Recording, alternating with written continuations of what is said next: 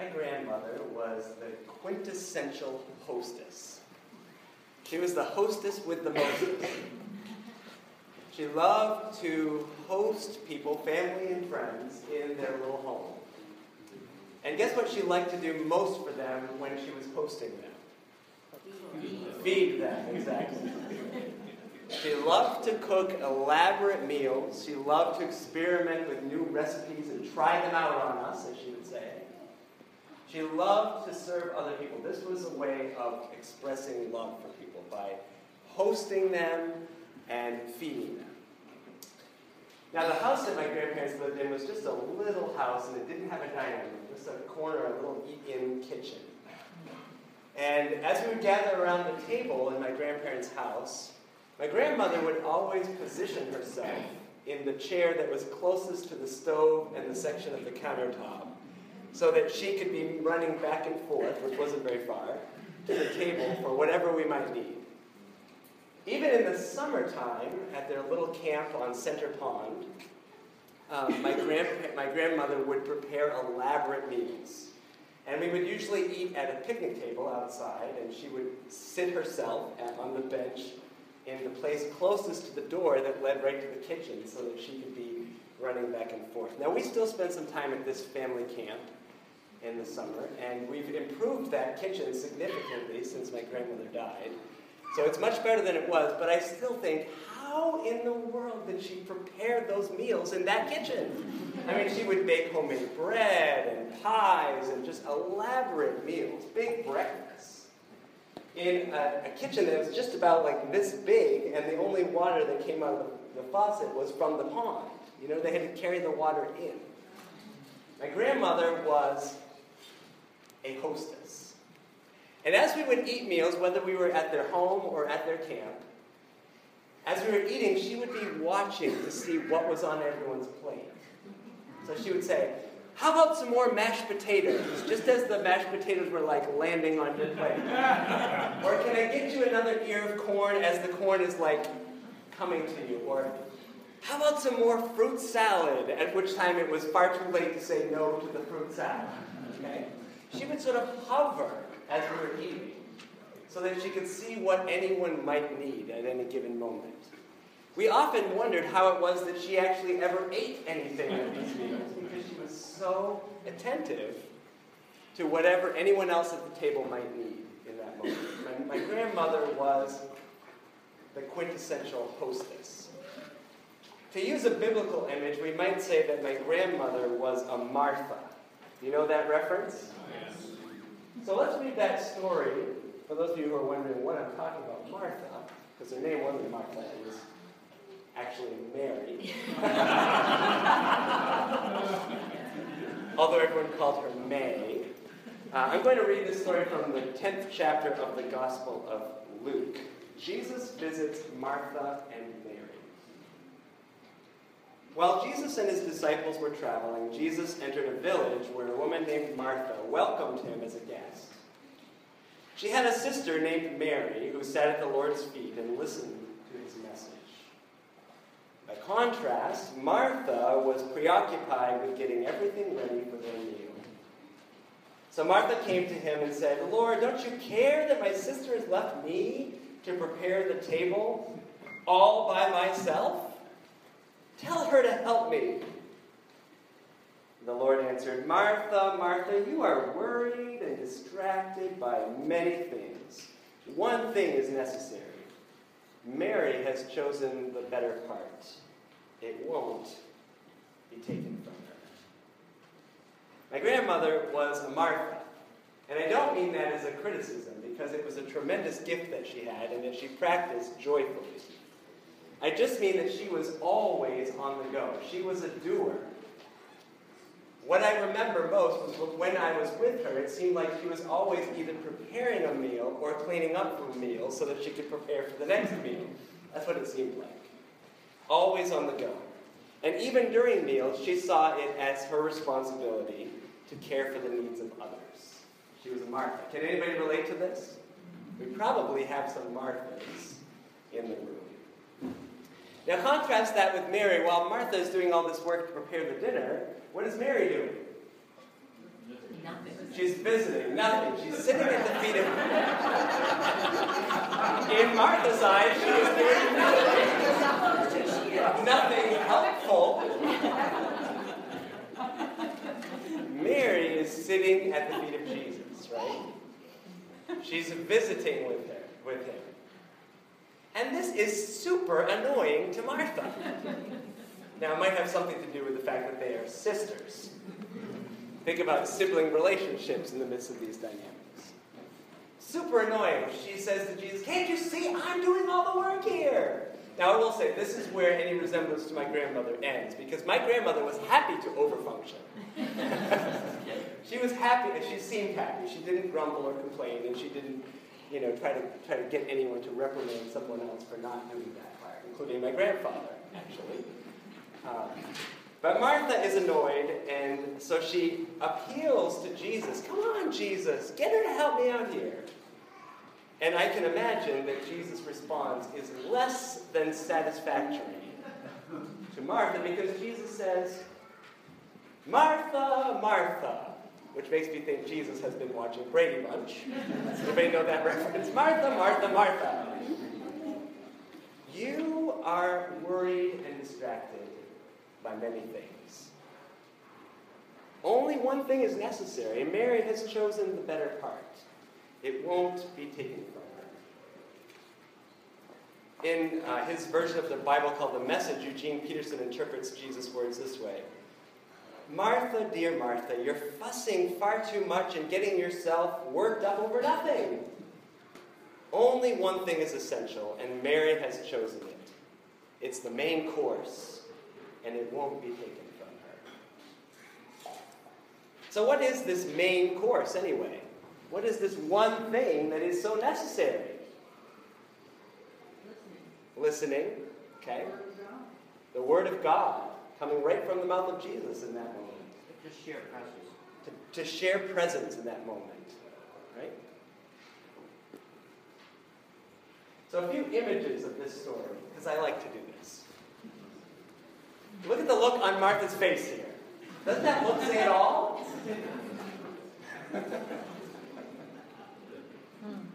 Sometimes a picture really isn't worth 1,000 words. Come on, Jesus, can't you see what's left in the kitchen?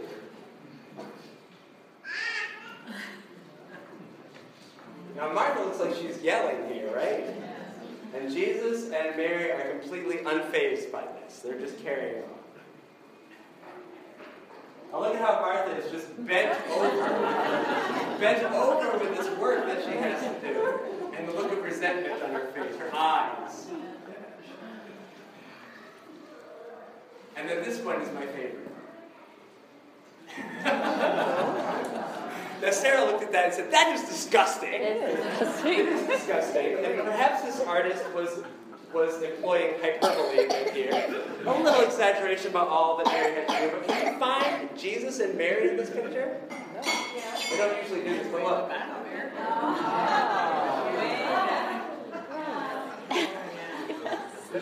It's really hidden in that picture. And a little exaggeration about all the work that Martha has to do here, right? Jesus says only one thing is necessary. Jesus also does not reprimand Martha for doing a lot of work. He just says, you are worried and distracted by many things. And if we're honest, we all have to acknowledge that we too spend a lot of our time being worried and distracted by many things. So there's one thing necessary. Henry Nouwen, the Catholic priest, author, professor, has written so many books, and every one of them is full of pearls of wisdom. One of his books is called The Only Necessary Thing. And actually, this is not so much a book that Henry Nouwen wrote as it is a collection of things that Henry Nouwen wrote about prayer that someone else compiled and published after his death in 1999. The subtitle of the book is Living a Prayerful Life. The only necessary thing, living a prayerful life. And here's one of the things he says in that book. I am deeply convinced that the necessity to pray and to pray unceasingly is not so much based on our desire for God as on God's desire for us. It is God's passionate pursuit of us that calls us to prayer. Prayer comes from God's initiative, not ours. It might sound shocking, but it is biblical to say God wants us more than we want God. What if it's Jesus that actually initiated this conversation with Mary at his feet? That it was Jesus who wanted that time with her as much as it was she who wanted that time with Jesus. The one necessary thing, to pray and pray unceasingly because of God's desire for us. Now our theme during this season of Lent is pause. The truth is we are worried and distracted by many things.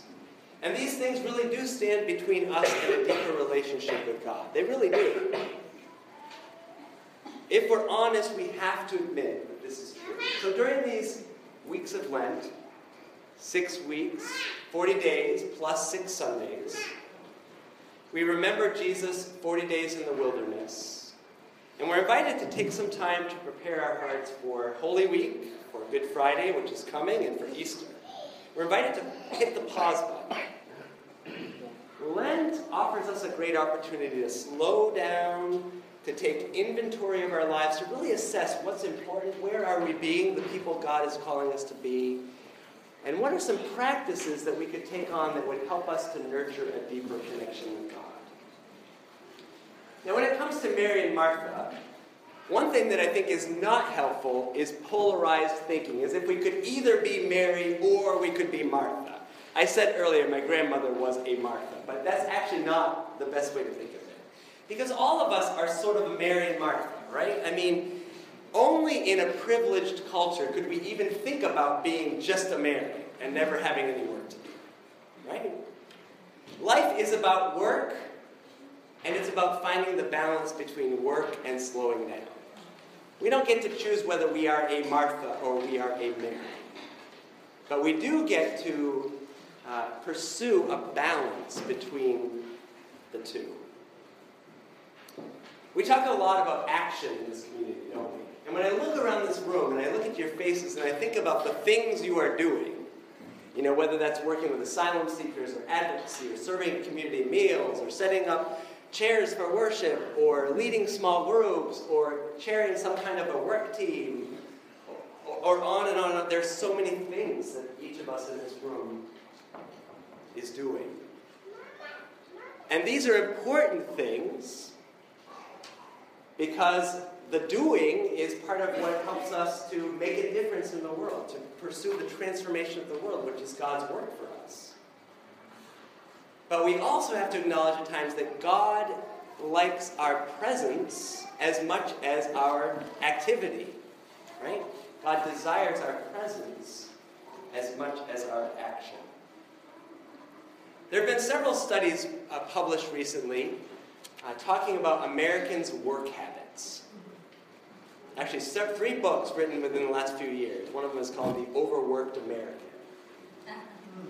About Americans' work habits. And all of these studies conclude that in this country we are working longer than anyone else in the industrialized world.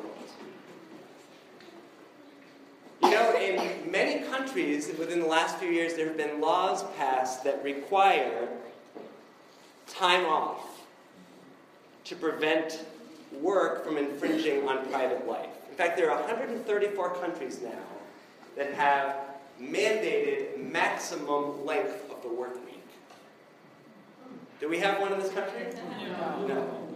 In fact, we're one of the few industrialized countries that does not have a mandatory maximum work week. In fact, we are continuing to go in the other direction. One of these studies in this book called The Overworked American by Juliet Schor claims that in 1990, now I had to stop and think about that. That was 25 years ago. It does not seem that long ago, 1990, but it was 25 years ago.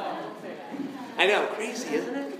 In 1990, it was concluded that Americans worked on average 1 month longer in a year than Americans worked in 1970. In that 20-year period, Americans began to work a month longer, an extra 30 days of work that were tagged on to our year. 1/12 increase in the amount of work, the number of hours worked in that time period. How do you think that has gone in the 25 years since 1990? Continuing to go up. So here's a few charts that I found. This is mandated time off each week. And the red, don't get too hung up on all the colors and numbers, but you can see that there are a few countries, in the United States being one of them, that has no mandated time off each week. And there are a lot that have quite a bit. Here's another one. This is about paid annual leave, vacation, if you will. There are not many countries that don't have mandated paid annual leave. Not much red on that map. And some have more than 4 weeks. And this is probably the most appalling of all of them. This is paid maternity leave. Almost every country in the world has mandatory paid maternity leave. And you notice there are a few places that have a year paid maternity leave.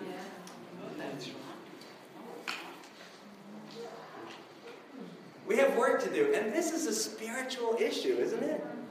This is a spiritual issue. Our balance between work and Sabbath is a spiritual issue. When you read the Ten Commandments, you think, oh, I would never murder, I would never commit adultery. You go through that list, you think, of course, those are commandments. But there's one that we break all the time, and we do it with pride. Honor the Sabbath. We do it with pride. We brag about it. I was having a conversation with a colleague recently who said, I haven't had a day off in 2 years. And it was like they were holding up a trophy. That is not a trophy. It's a big problem, right? And it's one that we need to wrestle with.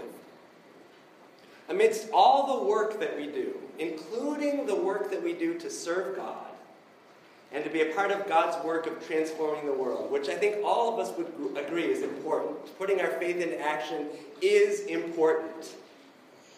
But amidst all of that, we also need to hit the pause button. To set all of it aside, to be intentional about spiritual practices that renew our spirits and help us to deepen our connection with God. Or we don't have the energy to do all that other stuff that God is calling us to do. We just don't, right? So a couple of weeks ago, actually the last 2 weeks, we've handed out this sheet. There are many more on the table in the lobby if you can get one. But 40 ways to live simply for 40 days of Lent. Now I read through that whole thing again this week, thinking about which of these practices I wanted to take on. And after reflecting on this scripture passage about Mary and Martha, what hit me was, many of these things on this list are about doing.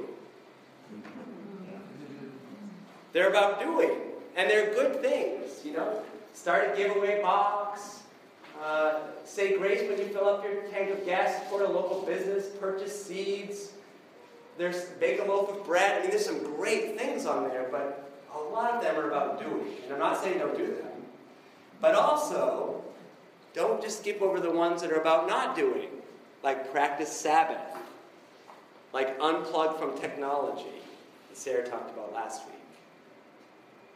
Find the balance between the ones that are doing, because I have a feeling many of us in this room would gravitate toward the doing ones, and also take on some of the not doing ones. That's a way to practice living simply during the 40 days of Lent. This week, I want to invite you to be intentional about hitting the pause button. And I actually want to be bold and challenge you to do that every day this week. Read a book for pleasure, if that's what gives you life. Listen to some music that fills you with a sense of peace. Go for a walk. And it's going to be warmer this week, so you can actually go for a walk and enjoy it. Create art. Play with your kids or your grandkids or your neighbor's kids or your dog or your neighbor's dog. Find some way to play. Spend some time in silence. Really silence. And not just when you're in the bathroom or in your car, but actually intentional silence. Practice yoga. Read the GPS email that we send out every morning, 365 days a week. And not just in passing when you're on your way to some other more important email, but actually set aside some time and read it intentionally and prayerfully. Read it twice. Read it like you intend to carve out some time with God. Call a friend on the phone that you haven't talked to in a while, especially one that you know is going to make you laugh, because laughter is restorative. Or do something else that is completely renewing for you, like hitting the pause button on life as usual, something that gives you life. Nobody is saying that you can't be like Martha some of the time, attending to the details, doing. There's no way to avoid work, and we shouldn't, because it's important. It's what makes things happen in the world. But if you find yourself resentful and complaining because you're doing all the work and nobody else is doing anything, then maybe it's time to follow Mary's lead and hit the pause button for a little while so that you can renew your spirit. I want to end with this blessing that I found, which will be tomorrow's GPS if you read that. It's called A Blessing for the One Who is Exhausted. And it's written by John O'Donohue. So just listen to these words. When the rhythm of the heart becomes hectic, time takes on the strain until it breaks. Then all the unattended stress falls in on the mind like an endless, increasing weight. The light in the mind becomes dim. Things you could take in your stride before now become laborsome events of will. Weariness invades your spirit. Gravity begins falling inside you, dragging down every bone. The tide you never valued has gone out, and you are marooned on unsure ground. Something within you has closed down, and you cannot push yourself back to life. You have been forced to enter empty time. The desire that drove you has relinquished. There is nothing else to do now but rest and patiently learn to receive the self you have forsaken for the race of days. At first, your thinking will darken and sadness will take over like listless weather. The flow of unwept tears will frighten you. You have traveled too fast over false ground. Now your soul has come to take you back. Take refuge in your senses. Open up to all the small miracles you rushed through. Become inclined to watch the way of rain or snow when it falls slow and free. Imitate the habit of twilight, taking time to open the well of color that fostered the brightness of day. Draw alongside the silence of stone until its calmness can claim you. Be excessively gentle with yourself. Stay clear of those vexed in spirit. Learn to linger around someone of ease who feels they have all the time in the world. Gradually, you will return to yourself, having learned a new respect for your heart and the joy that dwells far away in slow time.